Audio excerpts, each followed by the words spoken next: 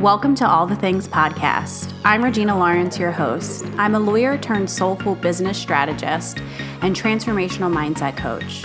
I'm also the founder of the community, All the Things Business. I've created a community of women who can truly be all the things: successful, spiritual, sexual, and wildly unique, all while creating a life of purpose and passion according to our own rules. We don't have to look or be a person that societal norms dictate anymore. We don't have to play by somebody else's rules. We can be whoever we want to be, and that person can be all the things in one. Each week, I'll bring you episodes where we dive deep into business, entrepreneurship, and a whole host of topics to help us dive into who we truly are so that we can really be all the things. Welcome to my podcast. Hey guys, I know that starting a business can be really complicated, confusing, scary, and there's so many moments when you're starting your business or when you're pivoting your business, you feel really, really confused and like you have no one to talk to. I totally understand that because when I started my coaching business, I felt like I didn't know what I was doing. I felt like I tried a million things and I would hit dead ends and I would just try and try and try and try. Luckily, I was able to figure it out, but I had to take the long way. And that is exactly why I am the business coach that I am, because I've tried and I've tried and I've tried all of the things, and I know what works in creating, scaling, and pivoting your online and coaching business.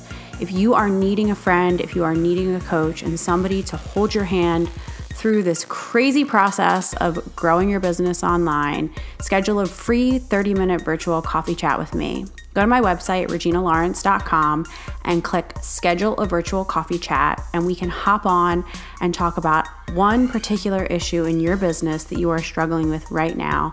And by the end of that 30 minutes, I promise you that you will have a solution. Once again, it's www.reginalawrence.com and click schedule a virtual coffee chat. I cannot wait to talk to you and help you unravel anything that you are struggling with in your business right now. Enjoy this episode.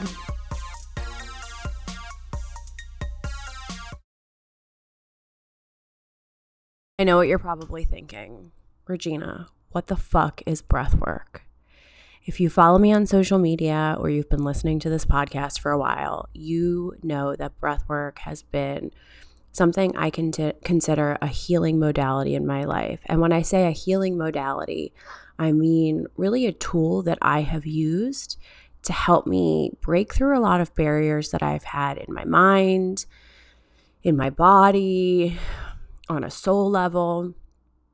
And most recently in my life over the past year, I have studied and also received a lot of breath work from today's guest, my dear friend and soul brother, Stephen Jaggers. Just reviewing this episode makes me smile because I feel like it really captures the kind of conversations that I love to have, especially with Stephen. We talk so much about healing, both of our own healing journeys, what led him to the space of doing the work he is doing now. What does it mean to really be embodying your healing? How do we really heal, and why we need a community to heal with one another, and why the concept of self-help is pretty silly because it just doesn't make sense. So I hope that you guys love this episode. When you're finished with the episode, take a screenshot, share it to your story, tag myself and Stephen, and let us know what you love about the episode. Enjoy, guys. Hello, and welcome back to another episode of All the Things Podcast. I'm your host, Regina Lawrence, and today we have a very special guest. So something that you guys hear me talk about a lot on the podcast have been the different modalities that have helped to facilitate massive healing in my life. And the one I speak about the most, the one that has helped me really burst through a lot of the trauma that I have suffered from and that is stored in my body, has been breath work. There are two very particular types of breath work that I have worked with and that have brought forth a lot of healing. The first is holotropic breath, which I have told you guys my shamanic best friend, Ksenia, introduced to me. And the second type of breath that I have been doing a lot of most recently is something called somatic release breath work. And this is a type of breath work that was formulated by my friend and my podcast guest and my mentor and my teacher with this breath work, Stephen Jagger. So today we get to have the founder, the creator of Somatic Release Breath on the podcast. An intro. Welcome to my sofa. I love it. Yeah, I get to check out your space. You know, you can tell so much by a person just being in their space. What can you tell about me from being... We're sitting in my living room on my sofa right now. Well, plants are a good thing. You know, having some life around here. It's clean. It's organized. That makes me want to, like, maybe open your closet to see what you're hiding. Where you've swept things under the rug mostly. No, you have a beautiful space, and it's organized, and, you know...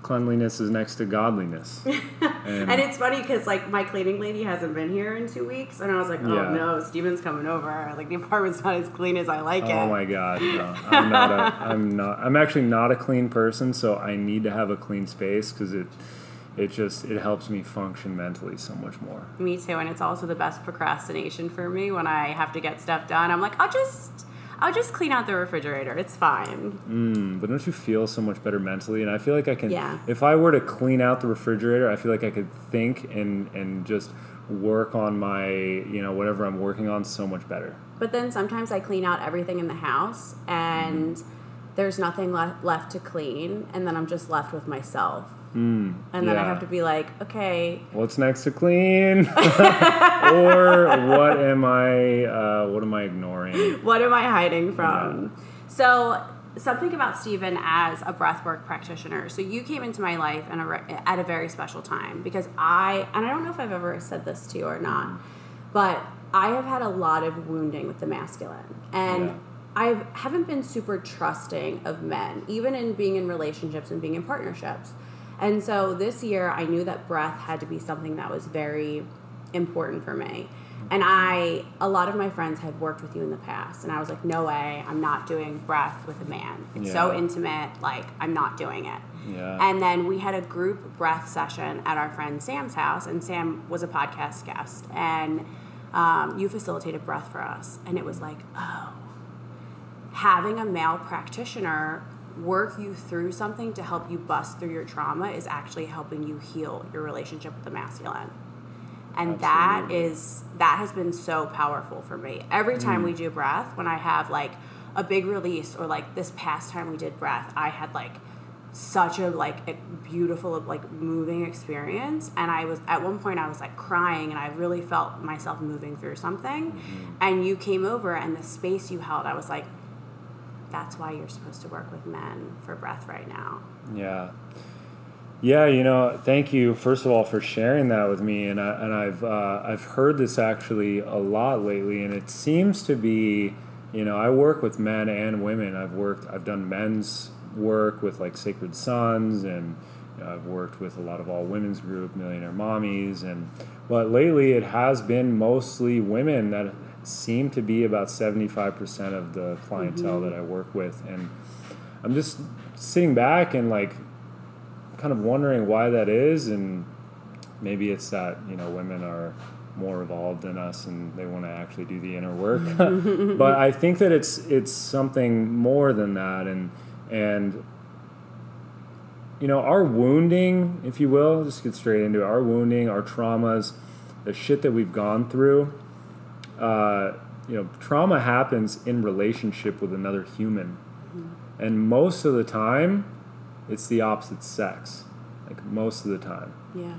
Because that is, the people that we are closest to are often the people that can hurt us the most because we're the most vulnerable with them. Right. So, trauma happens in relationship, and healing has to happen in relationship as well. Because a lot of the times we have to, we need each other. And the whole idea of self-help or self-development is kind of, it's a lie, because we are communal beings, and we need community, we need connection, and we need other people. And we need other people around us, both of the sexes. And so, you know, like hurting happens in community, and also healing happens in community. And that is like why I think that that's a huge piece. And especially, I'll tell you a little story. I went to Sedona to work with a women's group, and I didn't know it was a women's group. I showed up there 15 minutes before and found out that it was a group of all women, and they wanted to do, I've talked about this before, they wanted to do a womb healing session. Oh yeah. And I didn't know, and I was like, oh shit, like I'm a guy. I don't have a womb per se, you know. I maybe have a metaphysical womb where I birthed businesses and other things into the world, so I'll just roll with it, you know. But it ended up being such a powerful session for these women because I was a man and I was holding this container for them to go in and figure out and become aware of a lot of the wounding and a lot of the things that have happened to their womb. Mm-hmm. And what has happened is probably came from other men. Yeah. And to have a man that's opening up a space for them to revisit it and repattern that they are safe with the masculine energy, that is absolutely what I am here to do. And I continue to receive those messages, and I don't even think about that, but it is a byproduct of what's going on. I also think with the idea of self-help, it's like theory versus like actual embodiment of like healing, right? So I think of it with codependency a lot. I've had a lot of issues around codependency that I work through them in every new relationship. I get triggered with these like old patterns of behavior, because what happens is like I can think about it and I can understand my patterns, but it's not until I'm like in intimate, vulnerable space with a man that I'm like, why am I feeling all these things? Oh, they're coming up because like this is another layer of healing that I can only do in this intimate, vulnerable container. I can think about it, I can journal about it, but then when I get back to that space, I'm like, what's happening? Like, why am I feeling these feelings? Because you can intellectually understand something. It's not until you're with other humans in similar vulnerable spaces that cause the initial hurt and trauma that we can work through it again. Absolutely. So are you feeling codependent to the other person, or are you feeling the codependence from that other person on you? I feel, so the way my codependence manifests itself is like I'm a caretaker. Oh, yeah. And I am a fixer and I'm a helper. Yeah. So what happens is like I'll get into that space where like I want to help fix whatever. And then I'm anxiously attached. So like if I lean in and they lean out, I'm like, like what's happening? Yeah. Like I'm feeling the anxiety, I'm feeling the codependence. So I feel a codependence towards them. Yeah. But if it's reversed and I'm with somebody who is codependent towards me, I run like hell. Yeah. Oh, I'm gone. Yeah, so attachment styles are so interesting. But yeah, on the point, you know, of like theory, like understanding something's theory versus an actual embodiment of it, and not actually being able to practice or to heal it or to learn from it until you're actually in the state or you're in the relationship. This is huge, and I think this is a huge understanding that we are shifting through a paradigm in the kind of health sphere.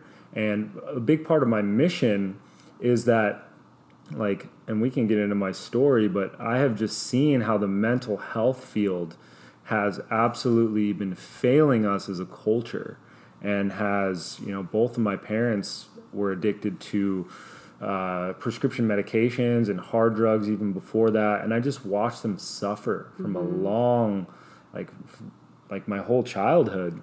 And I always knew that there was a knowing inside of me that something was off, something was wrong. And I watched them like go shift their medications every 6 weeks, and it was the same thing over and over again, which I'm sure a lot of people listening can resonate with. Like, the mental health field is not set up in a way to actually support people. And this is because it's not just about the mental health field. It's not just about our mind and knowing. It's about mind-body health. It's about health in general. But it's about understanding how much of our body, how much of the embodiment takes is the key aspect of it, because we can think about something all day long, and that doesn't mean that we actually understand that. And even the etymology of the word understand is to be able to stand under something and hold it up with our physical body, to be able to embody it. And that's a big thing with practitioners too, is I think that, you know, you really can only take someone as deep as you have gone yourself. And that is huge. Therefore, like, you can only heal relationship issues while you're in relationship. Like, I've been single plenty of times where I'm like, damn, I feel really good. Like, I feel like I've been on top of my shit. And then I catch myself in a relationship later on, and I'm like, holy fuck, like, I got all this like unconscious patterning that's just creating all these issues, and just it's they're exposing themselves because I'm actually in a relationship. I'm in that game again. Every time I'm in a relationship, I always enter it thinking like, I'm so evolved. I've evolved so much. I've grown so much. And then all of a sudden I'm in these like, intimate moments and I'm like, oh no, there it is again. There it is again. My old friend.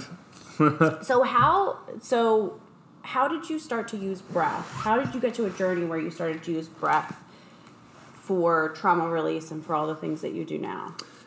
Yeah, so, you know, I can go back to, you know, watching my parents. First of all, both my parents were heavily addicted to street drugs before they had me and while they had me. You know, they changed their life around, and, you know, with the help of the system right now, they, you know, were put on prescription medications, and I just watched how that actually absolutely just sucked the life force out of them, and I could tell that something was wrong. And so fast forward through high school, you know, I played a lot of sports. I was always very athletic, and I was also very into the body, but I also was really into, like, what made people tick, why my parents were the way that they were. And so I originally wanted to study addiction psychology and also physical therapy. I couldn't decide between the two and which one I wanted to go into. I ended up dropping out just because I was not a book person. I'm more of a kinesthetic learner, more of an embodied learner, an experiential learner, which I didn't find out about myself. It was really hard for me to pay attention to books. So I dropped out and I worked the corporate life for a little while, and I ended up figuring out that was not in alignment with me. I was a human resources executive for a microchip company, which was just like, can you imagine that? Yeah, I was like 21, and it was just such an interesting phase. But I had sort of you could say a spiritual awakening, or I started having lucid dreams, like wild lucid dreams. And I just started doing research on what is this phenomenon. And how old were you when that started happening? About 21, at the same time that I was working that job. Okay. And I started having these. I actually quit smoking weed. I was heavily, you know, self-medicating through high school, and, you know, cannabis was absolutely a help with it was an absolute help for me, but it became the thing that also numbed me as well. And I stopped, and what happens when you stop is you have a REM reuptake, where you start to have wild dreams for multiple nights, and I was having lucid dreams, and I ended up kind of stumbling down that rabbit hole and researching online what is lucid dreams, and got into altered states of consciousness, and it just captivated me, because I had I really wanted to understand what makes people tick and how the mind works. And so I went down that rabbit hole, and instead of getting into that, I ended up finding a holistic school here in Tempe, actually, that taught body work, yoga, life coaching, holistic nutrition. And I walked into that place, and it was just a full body yes for me. It was like, this is what I want to do, and I love working with the body, but also working with the mind. Yeah. So I learned body work, and specifically, you could call it, I would call it somatic release body work, which somatic just means the felt sense in the body. It just means of the body. But I really started to study like the Western approach to understanding the body, but also the Eastern approach and understanding the energetic aspects of it, and how our chakra system is basically the same thing as our nervous system. You have nerve bundles at each of these 7 centers, if you will. Yeah. And just started to tie the boxes in. And I ended up becoming a teacher there for a while, teaching energetic anatomy and kinesiology and lots of classes. I loved it. And I started to just hone my bodywork practice and was helping people really release a lot of the stuck energy that was in their body. And I ended up, having my own practice and doing that for a long time. And I just got so sick of working with people's bodies specifically, just aligning their physical body. And they would show up at my place of work weeks later with the same issues over and over and over again. And I knew that there was a deeper thing going on, that I wasn't able to just work with someone's body. I knew, because just the emotional state that people were coming into, the mental state, that I needed something more. So I actually started experimenting with plant medicines. They came into my space, and I went down a journey with those. I worked for a nonprofit organization called MAPS. Oh, yeah. They are in the process of legalizing different psychedelic substances in conjunction with psychotherapy. And I worked the Psychedelic Science Conference in 2017, and I took a workshop by a man named Stan Groff, who created holotropic breathwork. And people were telling me, like, you got to go experience this breathwork. And I was like, what? Like, I was busy doing DMT or something, just some like harder psychedelics. And I went to this breath work, and I was absolutely blown away by the releases that I was having in my physical body, and by the clarity of what was coming through in my mind. And the clarity that was coming through my mind during that session was that, like, while I'm working with people's bodies, while I'm a body worker specifically, I am constantly attuning to someone's breath, and the breath is the number one diagnostic tool for me to tell if someone can go deeper or not, or if someone's nervous system is still holding on. So I got some incredible insight there, and I started studying breath work specifically after that.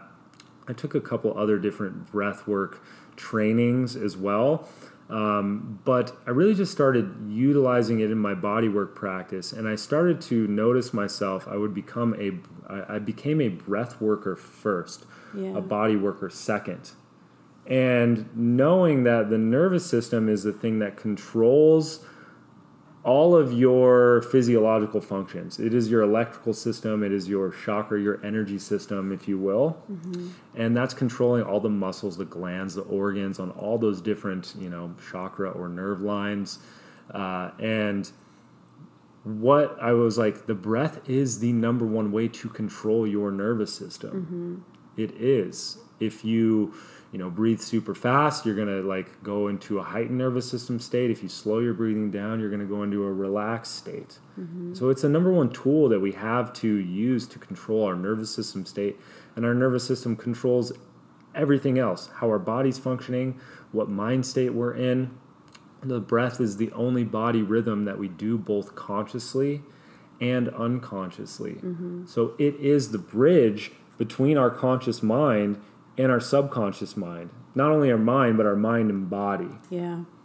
So, I started playing with it, and I kind of developed this somatic release breathwork modality while combining some of these bodywork techniques, but not only that, NLP communication, where I am cultivating my language in a way that is giving people an invitation to go in deeper to whatever thing is coming up for them, and learning how to guide someone through communication as well. How do you utilize NLP with the somatic breath work? How does that work? Yeah, so like neuro-linguistic programming, there's a few different ways that you can utilize it. I mean, a lot of people utilize it in sales, but you're basically speaking to someone's subconscious mind. And not only someone's subconscious mind, but subconscious mind and body. So I am tailoring my language in a way where I'm not telling them what to do. I'm prompting them with a question that's going to get them to go inside and come up with the answer for themselves. Mm-hmm. And that is it. That is also the mark of a great salesman, is to have your client make the decision for themselves.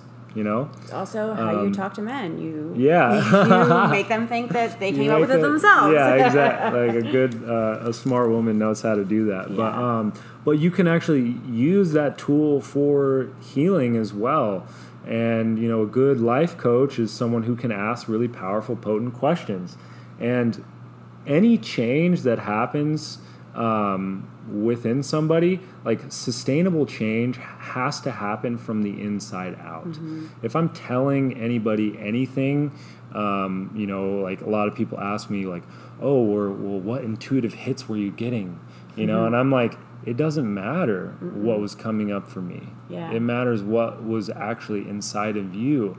And that's why I call it somatic release breathwork, because first of all, it's somatic. It's the felt sense inside your own body. Mm-hmm. And like I said, with the mental health field, we live in a mental dominated society where most of us aren't even occupying our bodies or even feel into our bodies specifically. And even like feel in what's going on. So kind of the difference between holotropic and somatic. Somatic is still intense. Holotropic is incredibly intense. But it's more about the feeling sensation inside of your body, and where have you still been numbing yourself within your body and being able to express it and discharge it out. And I could definitely get into the physiology of that if you want me to, but we can... Well, I was just thinking about when you were talking about the connection between the breath and the body. Mm-hmm. And I was thinking about my own experience with breath, where I'm going through like the more intense way of breathing. Mm-hmm. And then you start to have different things happen. Yeah. You'll have, as you're releasing in the body, like through the breath, you have memories come up.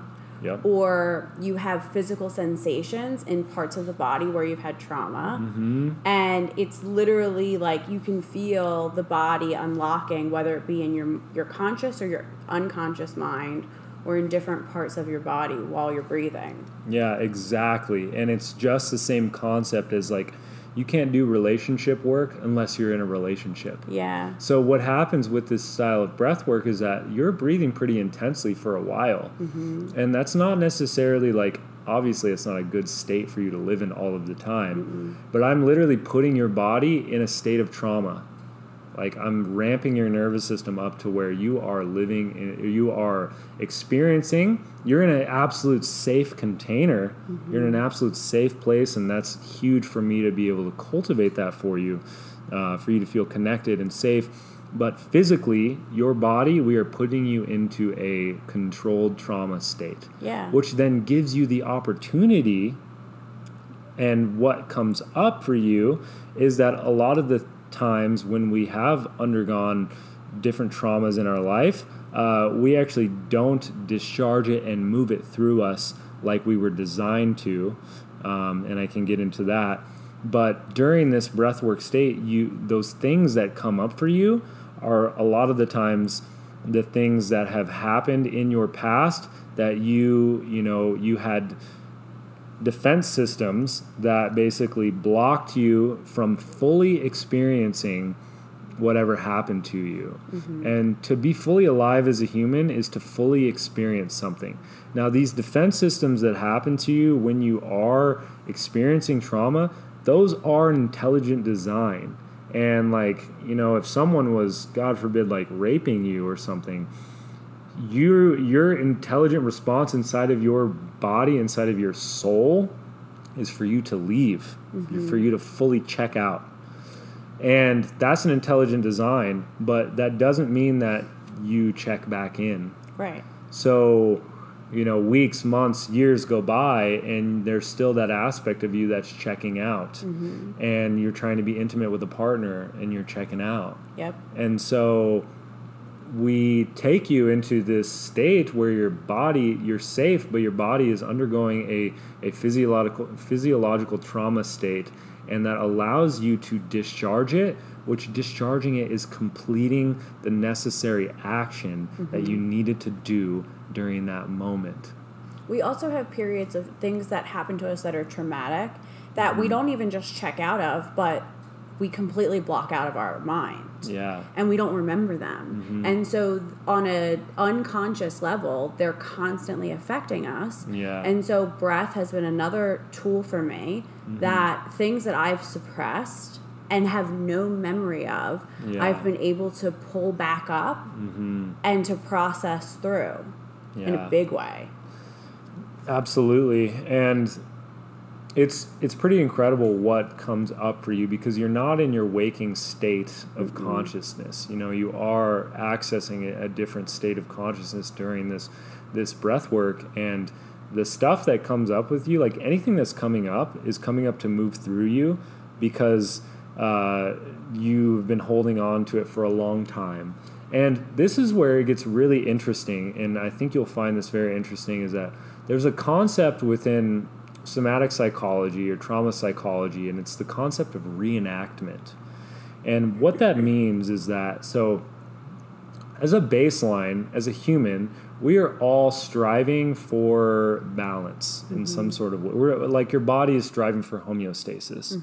And also homeostasis, not only homeostasis, but you're striving for growth. Like all of us are striving for growth. We want to survive. We want to find new patterns that make it, we want to evolve as a human.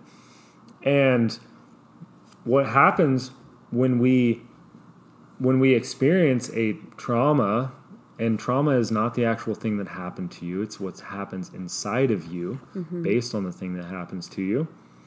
What happens is we have these defense systems come up, and they don't just go away. So on an unconscious or a subconscious level, you go throughout your life and you will begin to call in scenarios for you to find a new response to that. You will end up calling in more scenarios for you to work through that same trauma. And I see this in relationships so much. It's like someone's in a abusive partnership and they end up getting out of the relationship, but then they keep calling in the same type of relationship over and over and over again because their soul and their nervous system is wanting the chance to be able to find a new adaptive pattern, to be able to grow from that circumstance. And you will repeat it until you complete it. Yeah. And so I think on a baseline, like, we are all striving for growth, and a lot of the times trauma, stress, those things that happen to us, those are the catalysts for us to be able to grow if we can if we answer the question, if we find the new adaptive response. And in your life, if you're repeating, if there's a certain pattern or a certain relationship that's repeating, you are subconsciously calling it in because you want to grow from it. Well, and also, like, something that I've realized with that particular example is that we're actually energetically attracting it because of the frequency that we put out around that situation. So going back to the NLP, for example, the woman who's in that relationship and she keeps getting into an abusive cycle of relationships, I ask the question, what's your internal dialogue with yourself? Because the thoughts that you think and the words that you say affect the outcome of your reality. So it's like, on a conscious or even a subconscious level, it's like, I am not worthy of this type of relationship. I have an attachment, an addiction to this type of relationship. This is what is the normal thing for me. And so you energetically emit that over and over again, and so then you keep attracting that type of relationship. The beautiful thing about the type of work that you do is that it introduces a pattern interrupt. It's a pattern interrupt, absolutely. And I want to take it one layer deeper because I do agree with absolutely everything that you just said. The stories that we tell about ourselves and the internal dialogue that's going off in our mind is absolutely going to be what we are calling in. it's absolutely going to reflect in the external world of what we are calling in. But those stories, so I'll back up. We as humans are animals. And we forget that. Yeah. And we are animals, meaning that we are body-centered beings. And we are body-centered first. Like, the first response that you have to anything is going to be an instinctual response. Totally. If someone were to break in here, you'd you'd move, you'd either fight, run, or you'd have some sort of instinctual response. And that's an animalistic response. After that response, you will have an emotional feeling around that response. You will feel scared. You will feel either weak, or maybe you'll feel, you'll feel like a badass because you beat the fuck out of this guy, or something like that. So you'll have an emotion. And then after that, you start to create the stories around that. Yep. Oh, I'm not safe in my apartment. People are going to break in. Yeah. And then you will start to emit that frequency of I'm actually not safe. Yeah. But it happens... I would beg to say that it happens first on an instinctual level, and we get wounded on an instinctual level, and then that creates our emotions, and then our emotions start to create the mental stories that we tell about ourselves. And absolutely, it's so important to work with those mental stories, but a lot of the times people can't help themselves. They're just like, I don't know why, but this pattern continues to go off. And it's not because it's a mental thing that needs to be repatterned. It's an instinctual thing. It's a body-centered thing. It's an emotional thing that doesn't have to make sense in your rational mind. But when you can actually discharge it physically and emotionally and let yourself feel that fully, you open yourself up to have more capacity within your mind to have control over the stories that you tell yourself, and you tell about yourself, and you tell about the world. I had such an addiction and an attachment to dating men who were some high-level drug dealers of some sort. Functional drug addicts. Thrill. Functional, well, they were always functional drug addicts of some sort. And all of my ex-partners, all at some point in their lives, were drug dealers. Yeah. Every single one of them. And I was like, what were you, a lawyer? That's a weird, yeah, exactly. It's polarity there. Yeah, and I was like, that's such a weird pattern. But then I started to think about it. I'm one of 9 kids. 7 of the 9 have been drug addicts. Yeah. And then I was like, oh, somewhere in your subconscious, you think there's something fun and exciting and familiar about that type of human. And you keep calling them in because there's something about them that it feels comfortable. It's exciting. It feels like home. Yeah. Reminds you of your brothers, right? Yeah, absolutely. And that's something that I've had to work through over the past 2 years to be like, oh, no, there are exciting moments with drug addicts, but then there's all the other moments that go along with it. But that was a story that I didn't even know that I had, that I was telling myself over and over again. And I would make excuses for those types of men because of how it felt to me. Yeah. And I've had to break through that. Yeah. Was there a point where you took action on something that maybe it was saying no, or it was was there a point at which there was a fluctuation within that? Where I said no and was done with it? I changed the story? Yeah. I fell in love with a guy who lived in Chicago, and he seemingly was what I wanted. And then I found out as the relationship progressed that he was a super successful, spiritual, high-functioning cocaine addict. And I loved this guy so much. And I had to be like, you are no longer available for men who are like this. And I had to cut it off. And since then, I'm so conscious of the patterns of behavior that I'm like, oh, no, I can't do it. But it took that guy who I loved so much to be like, no, I can't do this anymore. Yeah, you had to find the new adaptive response, At a core level, we are all looking to grow. We all want to, create something. And a lot of the shit that we've gone through, the traumas, the stressors in our life, those are the things that if we overcome them, if we find a new pattern to deal with them, those begin to be our superpower, and those begin to be the ways in which we can help other people. Yeah. Those become, like, we all want to feel like we're contributing something to our community. Like, we're tribal beings. Yeah. We want to feel like we're bringing something to the table for our people. Yep. And a lot of the times, the thing that you can bring to the table is the shit that you've gone through and you've overcome.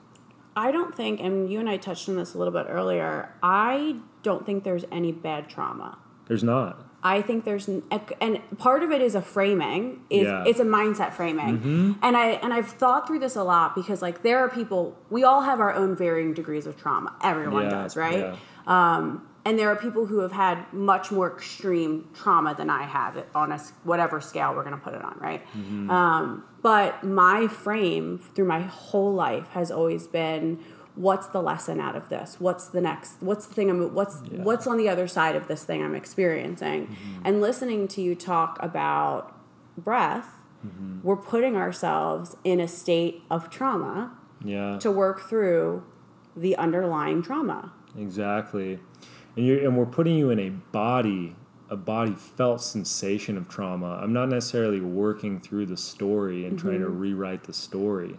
We're just helping you discharge it on a body-centered level, and then we can start to work with the story afterwards. But I actually think, like, the process of working through it, trauma in the body, and then working on the story is the proper course to go through. It is. Because a lot of times we get stuck in the story and why did this happen and the layers of it, and we go nowhere with it. You'll dance in circles for your whole life with that. And and it doesn't, like, not everything has to make sense to our mind. We are a mental culture, and there's so much more intelligence within your body than your mind could even fathom. Like, you are repairing your body on a cellular level all day, every day. You are digesting your food, you are beating your heart, you are, or you could say you or whatever force that is, but that force is absolutely intelligent. And our mind, there's no way in hell our mind can even conceptualize that level of intelligence of that's doing all of the body functions that are going on within our system. Yeah. So our mind is, the mind needs to be our servant. It can be a great tool, but it also can be the thing that has us trapped in the mind. And something that you said a minute ago, that it can be very triggering for people, is that, there is no such thing as bad trauma, which a lot of people are like, what the fuck? Like, the Holocaust, what about the Holocaust, and all the people that suffered through that, and which, oh my God, that's absolutely terrible. But the thing about trauma is trauma in our culture, in society, is guaranteed, and how bad it is, that varies. But the thing about trauma is, did you learn the lesson from it? And did we learn the lesson from the Holocaust so it doesn't happen again? And there's aspects of what's going on in culture today where we can see that maybe we didn't learn the lesson, and where we might end up reenacting and calling in a similar situation. So it's really about learning from it and finding and growing from it and finding a new adaptive response, because that's what your soul is here to do, is to grow. That's what, or you could say that's what your biology is here to do, is to grow. And I think that soul, spirit, biology is synonymous to me, and whatever languaging you choose to use. But, you could get into, like, soul contracts, and, I'm all about that esoteric understanding. Soul contracts, like, maybe you chose in this lifetime to have these terrible things happen to you so that you go through that, and what you birth into the world is something that helps thousands and millions of people from it. Yeah. I even think, because I have the same vantage point of, like, the soul contract. Yeah. Like, growing up in my family, I remember being a little kid, I was always a black sheep, and I remember being like, how did I end up here? Like, I could have ended up in any other family. How did I end up in this shit show? I would ask myself that all the time. And I had a lot of resentment through my life about being in that family. And then when I really started to understand why I came here in this lifetime, choosing this lifetime, I chose them. Did you say you're the youngest of 9? Second youngest. Second youngest of 9 I'm the youngest kids. girl. Holy shit, that's a huge family. All the same mom and dad. Wow. Yeah. And I always questioned, like, how did I end up with these people? We've been together for lifetimes. We've had lifetimes together, and, like, underlying layers of, like, family issues. Like, this is not just from this lifetime. Like, this is from many lifetimes. But understanding that I chose them and I chose the lessons has given me, even if it's not true, even if it's just something that my brain clings onto, it has helped me process and find peace with and move through all the different traumas that have happened in my life. Yeah, absolutely. You know, I think that, you know, there's lots of different schools of thought that say you chose your parents. Yeah. You know, you chose your parents based on what you want to bring into this world, and I went through a significant amount of my youth hating my parents and hating the reality that they brought me into, and not realizing that, you know, whether I chose them or not, that's the story that I like to subscribe to because it helps me. Me too. And at the same time that I learned from them, and that they've been my biggest teacher, and they've made me the man that I am today, and why I'm so passionate about this and why I want to bring this to the world. Well, it's also like having that framework on your childhood to be like, even if you don't believe in like the esoteric past life choosing this family, like we are the culmination of our experiences leading up to this 100%. point in time. So like I think like I wouldn't have had like the grit to do the things I've done and to do the things I'm doing and to serve the people I serve if I didn't have that crazy ass family. Yeah. And that's so, you know, a lot of people ask me, like, because I work with people in some pretty heavy emotional spaces, and a lot of people ask me, like, how do you not like take on their stuff, you know, like how do you not take on their shit? And because I have that framework playing out in front of me where it's like, you don't know what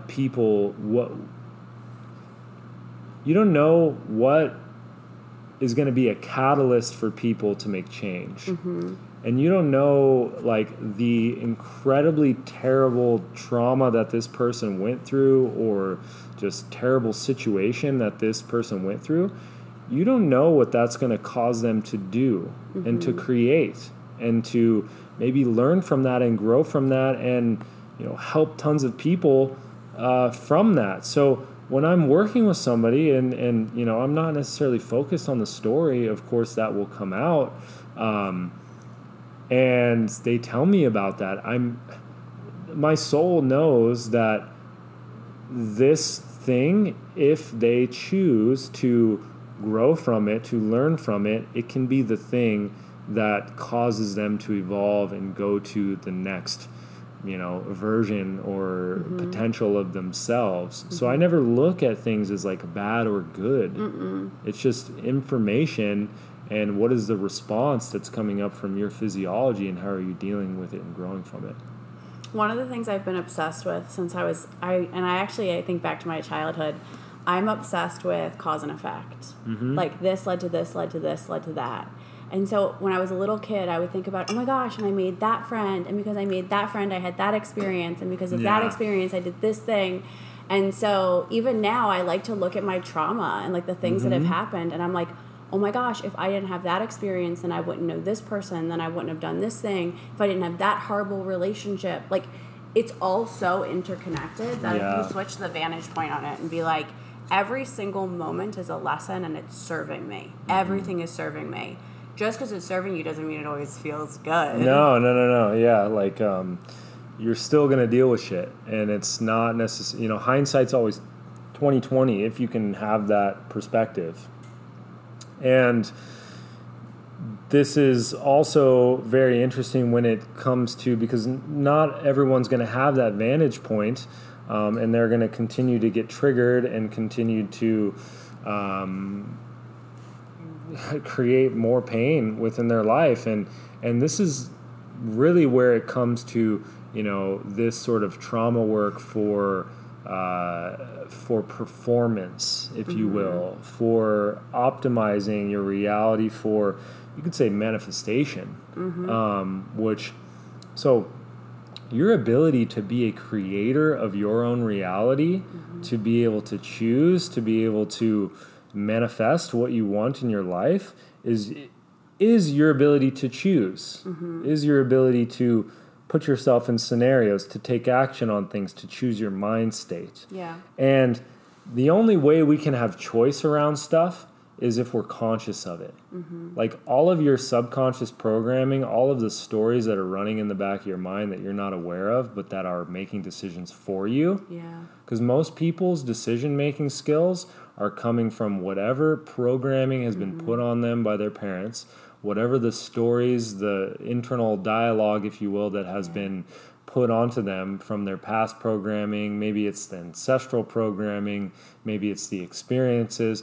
And those programming, those softwares that are running in the background, those are making decisions for you. Yep. And so and what is causing you to like have those decisions is the traumas that you have gone through or have been passed down genetically and ancestrally and biologically through your lineage. And the more that you can do this work and clear it out of your not only your body, not only your nervous system, not only your instincts and your emotions, the more you free up yourself to create new stories, to have new awareness around your things that are going on in your life, the programming that you are running in the background. Have you had a moment or moments like where they're like an aha moment where you're like, oh wait, I'm in control of my life and my reality? Absolutely. What has been like a big moment for you where you realize that? There has been quite a few moments with that. Like hindsight's always 20/20. Yeah. I think in the moment I'm not necessarily thinking like, oh, I have control of my reality. I think that the more that I can tune into the felt sense of my body, the more that I like. You have an internal compass within inside of you. And whether you call that your gut instinct, maybe it's your heart speaking to you, maybe it's your soul. You have an internal compass, and that is a felt sense, and that speaks in yes or no, and it speaks softly. Yeah. It doesn't speak over the mind. And so there's been a couple times in my life where I've had full body yeses, and I've been sensitive enough to listen to that.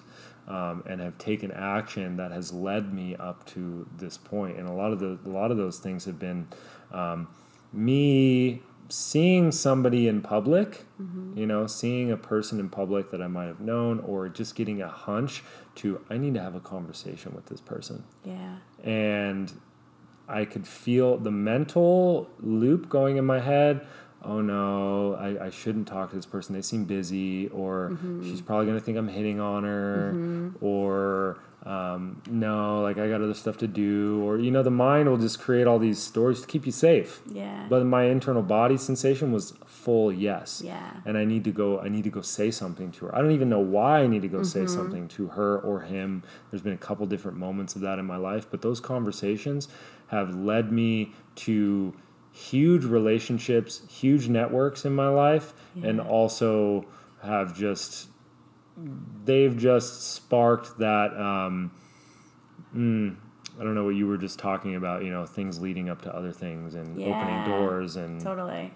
Yeah, but it was a felt sensation through my body. How have you learned to trust those felt sensations? How have you learned to strengthen that gut or those intuitive pings and like really lean into them? Well, the only way that you can practice it is by doing that exact thing that scares you. And so one thing, and we were just kind of talking about this before we started the podcast, is that I would probably consider myself as an empathetic person, or an empath, if you will, pretty sensitive to other people's energies. I'm picking up on a lot of stuff going on. And therefore, the number one like tool for empaths is to create very strong boundaries. Create very strong boundaries for yourself. And I think for a long time, I did not have strong boundaries. I kind of just like went with the flow. And I started to just lose touch with that inner voice that was telling me what direction to go to. And I couldn't hear it because I was hearing everybody else's noise, everybody else's stories, my own stories, mental chatter. I really couldn't actually feel like an empath. The lines get blurred between what is self and what is other. And so having daily practices on really tuning into yourself is huge. But also setting boundaries, and not only setting boundaries just for the concept of setting boundaries, but for building trust within yourself. That like, okay, I have this boundary with this thing. I am going to, I'm going to honor myself, and I'm going to say no to this thing because I've set a boundary for that. And that starts to strengthen that muscle where you start to begin to trust yourself and your internal compass of telling you what is right and what's wrong. And the further you are away from that, the more you have to do that, and the more you have to strengthen that muscle. And now I can just feel myself when I get a gut instinct and an intuitive hit. It's a full body yes, I'm in. It's a full body no. It's a no for me. Yeah. And you will always know, like when someone asks you a question or you need to make a decision, is it a yes or a no? Or are you going through a loops and tunnels of, if this happens, then this happens, then that's going to happen, then this happens. Like if you start to do that, then you know that's coming from your mind. Yeah. If it's a yes or a no, that's how you know it's coming from felt sense, from internal compass. As an empath who, empaths, like you feel your feelings, you feel others a lot. You're also an empath who is physically in touch with people a lot. Yeah. You are a facilitator one-on-one, you hold trainings and you're teaching people. Yeah. How do you have rituals around protecting your energy and clearing your energy? Yes, I do. And I think that I've done so much of it where I'm at the point where I do not have to do it as much. And I think that this is where like daily practices are absolutely incredible, but you start to do the same thing over and over and over again, and it becomes like the body likes variety. Yeah. Like they call it repetitive stress injury for a reason. Some of the non-negotiable things that I do, which just sounds probably pretty plain to a lot of people, is I have to exercise. Yeah. I have to physically discharge things from my body, and I have to channel that energy through my body through physical exercise. A cold water exposure resets my electrical system and my nervous system better than anything, and that just wipes, like water is the universal cleaner. Yeah. Just getting in some sort of a bath or a cold plunge or shower or something like wipes my energy clean. Time in nature, solitude absolutely can ground my body electrically, and also just tuning into just looking and observing life and how it grows and the intelligence that moves through that. And I start to really I start to feel that. And then also, like having strong boundaries up of knowing what is me and what is another person. And that has just come through lots and lots of practices. Knowing that I'm always connected to the innate intelligence of life that's moving through, that's, spinning this planet, that's causing all of these plants to grow around me. And knowing that I'm deeply connected to Earth, and I am the bridge between heaven and earth. And I have my own special alignment within that. And I try to tap into that, absolutely. But I'd say a physical practice is probably the most important for me. I think too, like you said, like doing the same thing over and over again. Like we get obsessed with like the 5 a.m. club and like these rituals that we're like, oh, well, successful people do this. Like I have to journal and I have to work out at 5 a.m. and I have to do these things. And I was very much, I mean, I'm a type A Virgo. Like, of course, I thought that was like the thing to do. Yeah. But what I've realized is like I need the structure of a space of time where it's like this time in the morning is my time, but then I get to flow in it. It's like maybe I journal, maybe I read, maybe I don't, maybe I meditate, maybe I do breath work. Like they're all options, but it's like what's the thing that feels good to do in this space that I know I need. Yeah, absolutely. And, you know, like you said, I am working with a lot of people and one-on-one sessions, groups. I'm also teaching, you know, trainings and stuff. And I have cultivated enough sensitivity and, you know, these words empath or sensitivity, or, you know, you could think of sensitivity as a weakness, but sensitivity is actually meaning that you are actually more alive. You are actually you are full of sensory awareness. You're full of sense, and you're full of sensation. And my ability to feel certain things and feel the full spectrum of life, and to be so attuned to someone's subtle energy and what's being communicated through their being. Yeah. And the only way to learn that is through practicing it. That sensitivity allows me to really drop back into what is mine, what is others, you know? Does that make sense? It does make sense. So something I want you to touch on. No pun intended. Something I want you to touch on before we close up today is, in addition to, you know, being a somatic release breathwork practitioner, you're also training and working with practitioners on how they can use this beautiful modality and hold space. Yeah. So, you know, I'm a practitioner, but I realized quickly that the world has been needing this modality, and you know, I kind of synthesized it from quite a few different other modalities, and you know, put my own spin on it, and it started gaining a lot of popularity very fast. And I don't think that's because of me. I think it's because that's what the world is needing, and that's what the world is wanting right now. And so I became very busy with one-on-one sessions and group sessions, and I was burning myself out. And you know, I was a teacher before, and I loved teaching. I loved just seeing light bulbs click for people. And I quickly realized that if I want to get this out to more people, I need to teach more people how to do it. And that is the way that I can get this out into the world at the capacity that I can feel it asking me to bring it to the world.